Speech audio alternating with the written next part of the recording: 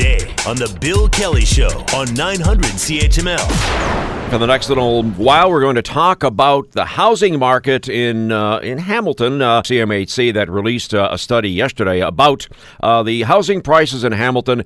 The central and eastern neighborhoods are reaping the benefits of the housing market despite the city's real estate sector having cooled off overall. But first, always to kind of break down some of those numbers, we are so pleased to be joined by the business professor for the DeGroote School of Business at McMaster University. Marvin Ryder joins us. Marvin, are you enjoying the sunshine today? I'm going to for sure. As soon as we get done, that's the first plan of my day. I was going to say, the campus is beautiful this time of year, right? I mean, there's no humidity. It's beautiful. It's gorgeous. They do a lovely job on that campus. Let's talk about the study that came out from CMHC that basically said Hamilton Center and Hamilton East are the favored sellers. Are you surprised by that? Not exactly, Ted. Let me just maybe give a little context before I answer your question directly. So CMHC releases this report quarterly, and for the last 8 quarters or 2 years, it has been telling us that the Hamilton market has been a little hot and a little vulnerable. The potential for bad things to happen was there.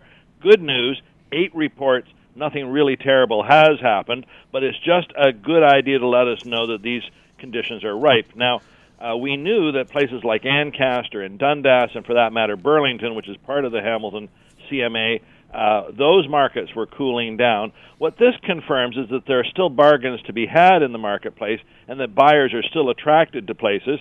For good or bad, the east and the downtown area, those prices tend to be a little lower. So even though there's been some inflation, they are still fairly affordable.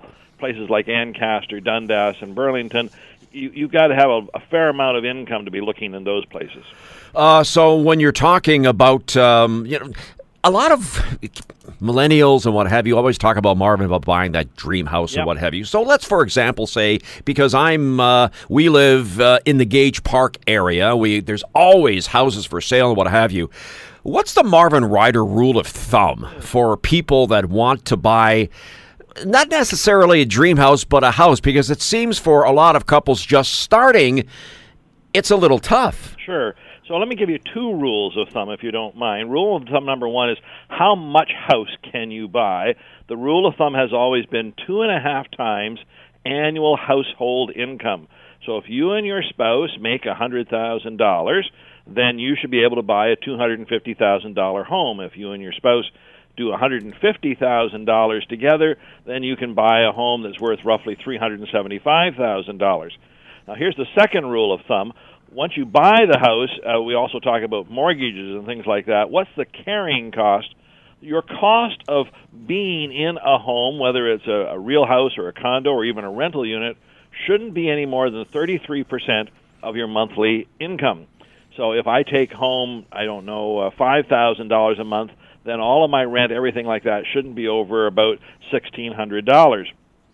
If you push that, if you get it into the $2,000 range, or if you push it up to 40 to 50% of your take-home income, it's not that you're in deep, deep trouble, but you are really at the absolute max, that if there's any bump in the road, whether you can continue to pay those numbers, that's the concern. And this is also why CMHC warns you that says, when you buy a house, don't stretch yourself to the point that if there's any little tick up, for instance, we've seen interest rates go up 1 full percentage in the last year, if that's enough to cause you to pain, then don't stretch yourself that far. Get this thing sorted out.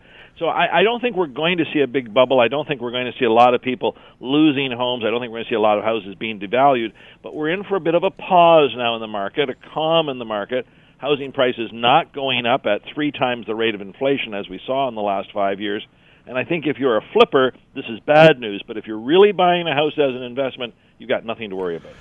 Job security is always something when people look at buying a home and what have you. I know Hamilton continues to try to divest itself from the steel industry. We've had numerous conversations about that as well.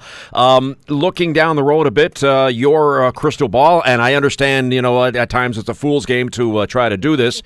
With the next 6 months, and you're chuckling on this, 6 months to a year, I've heard some people use the mild R word coming up. Do you see anything like that coming up? And if so, what would the warning signs be? Right. So, here's the good or the bad news. If I can just look at Canada on its own, or Ontario on its own, or even Hamilton on its own, there'd be no reason to think there's any recession. There's nothing going on inside the country that would lead me to any concerns whatsoever. The problem, of course, is our neighbor to the south, the United States, and that T word that we've all come to know and hate, tariff. If Donald Trump continues on this tariff spree, not so much if these first tariffs remain. We'll survive steel and aluminum tariffs. We'll find a way through that. Maybe Hamilton will be hurt a little bit, but certainly Canada won't be hurt by it the same way.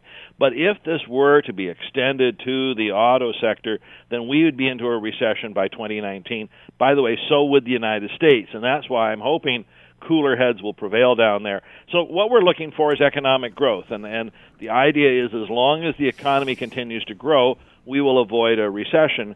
But for Donald Trump, this willy-nilly application of tariffs, that's the concern, not just in Canada, but in Europe. That's why Mr. Juncker was there this week. It's in places like Japan.